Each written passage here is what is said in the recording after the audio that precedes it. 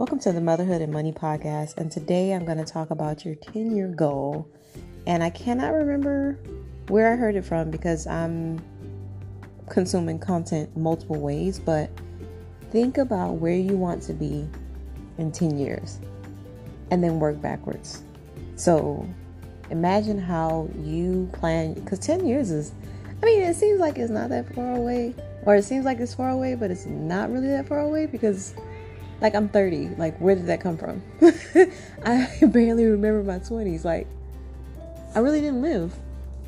But think about your 10-year goal. Write it down, how you want your life to be. And then look at your current actions. Are your actions in alignment with the life that you wish to manifest?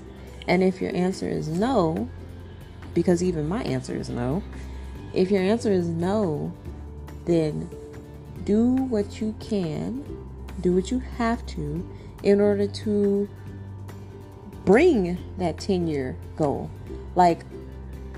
For example, say I hang around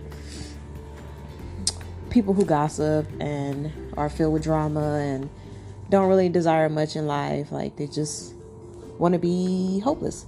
So say I hang around some people like that, yet my 10-year goals are, I want to be mildly successful. I want to travel the world, meet new people, be happy, and this and that. Well, if your current circumstances, your current situation, if you are hanging around those negative people, then you are not going to bring that which you want into your life.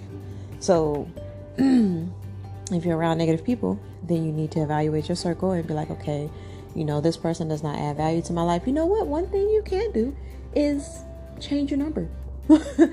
Change your number. Don't tell anybody, because people always seem to do that. They post on social media, oh, I'm going to change my number. So if anybody wants to keep in contact, message me for my number. And then people just have your new number in their phone, but they don't utilize it. But if you delete your number, don't announce it on social media, see how many people will contact you. And if someone's contacting you or calling you and they find out oh, it's not your number anymore, or that your number's out of service, what are they going to do? They're going to reach you on social media hey, how you been? I haven't talked to you. I tried to text you or call you, and it says that number's not in service, or it doesn't belong to you. So how you been?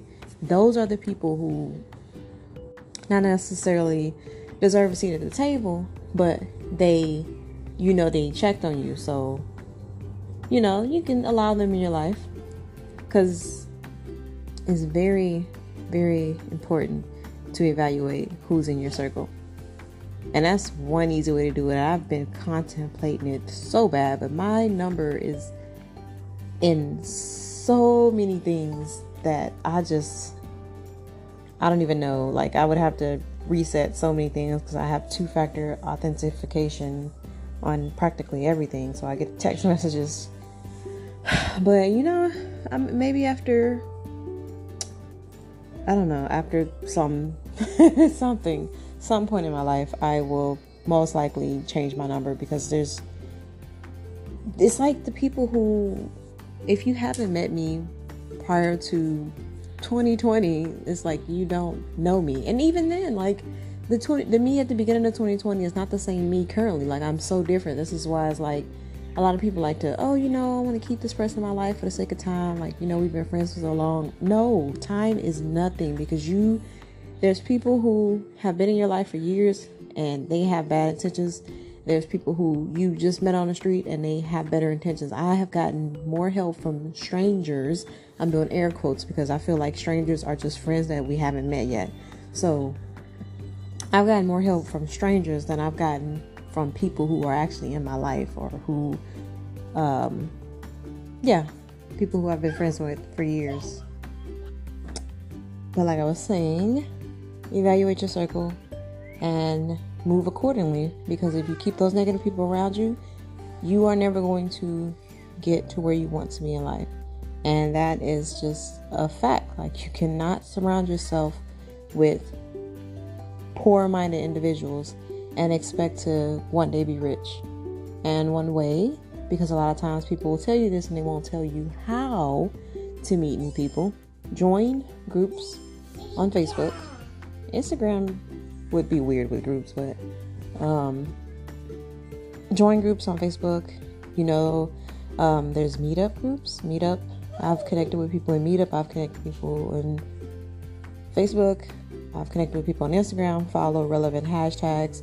If you are all about financial literacy, follow the hashtag financial literacy and interact with people. You never know who may DM you and you are friends now, because I have like really good friends that I've never met in person. I plan to meet them one day, but like I have really good friends. Like I'm closer to the strangers than I am with people I've known for years. I'm sure we've all heard the saying, your vibe attracts your tribe. And that's pretty much what it is. If you're around negative people, you're going to be negative and you're not going to attract positive people. But enough of that. As far as your 10-year goals, your circle has a huge influence on your 10-year goals. So what I want you to do is I want you to write down what your life is going to be like in 10 years. And write it as if it is already here. So instead of writing like I will drive it's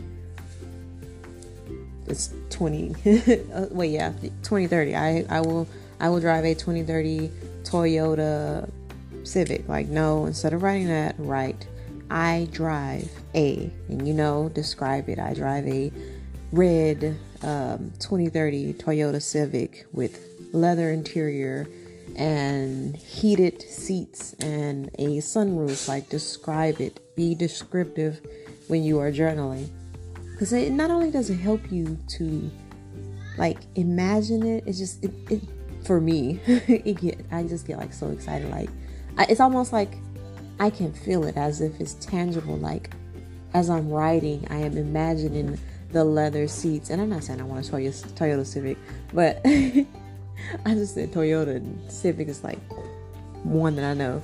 But it's like I'm imagining the leather seats. I'm imagining sitting in my steering wheel and my hands are on the steering wheel. Like I press a button and my seat is warming up. 2030, these things might be driving themselves, because I know Tesla cars can drive themselves for the most part. So I press a button, input my destination and kick back and listen to audiobooks while my car drives itself to my appointment at the spa, because I'm going to the day spa to relax and enjoy myself. Just get real descriptive in your 10-year plan.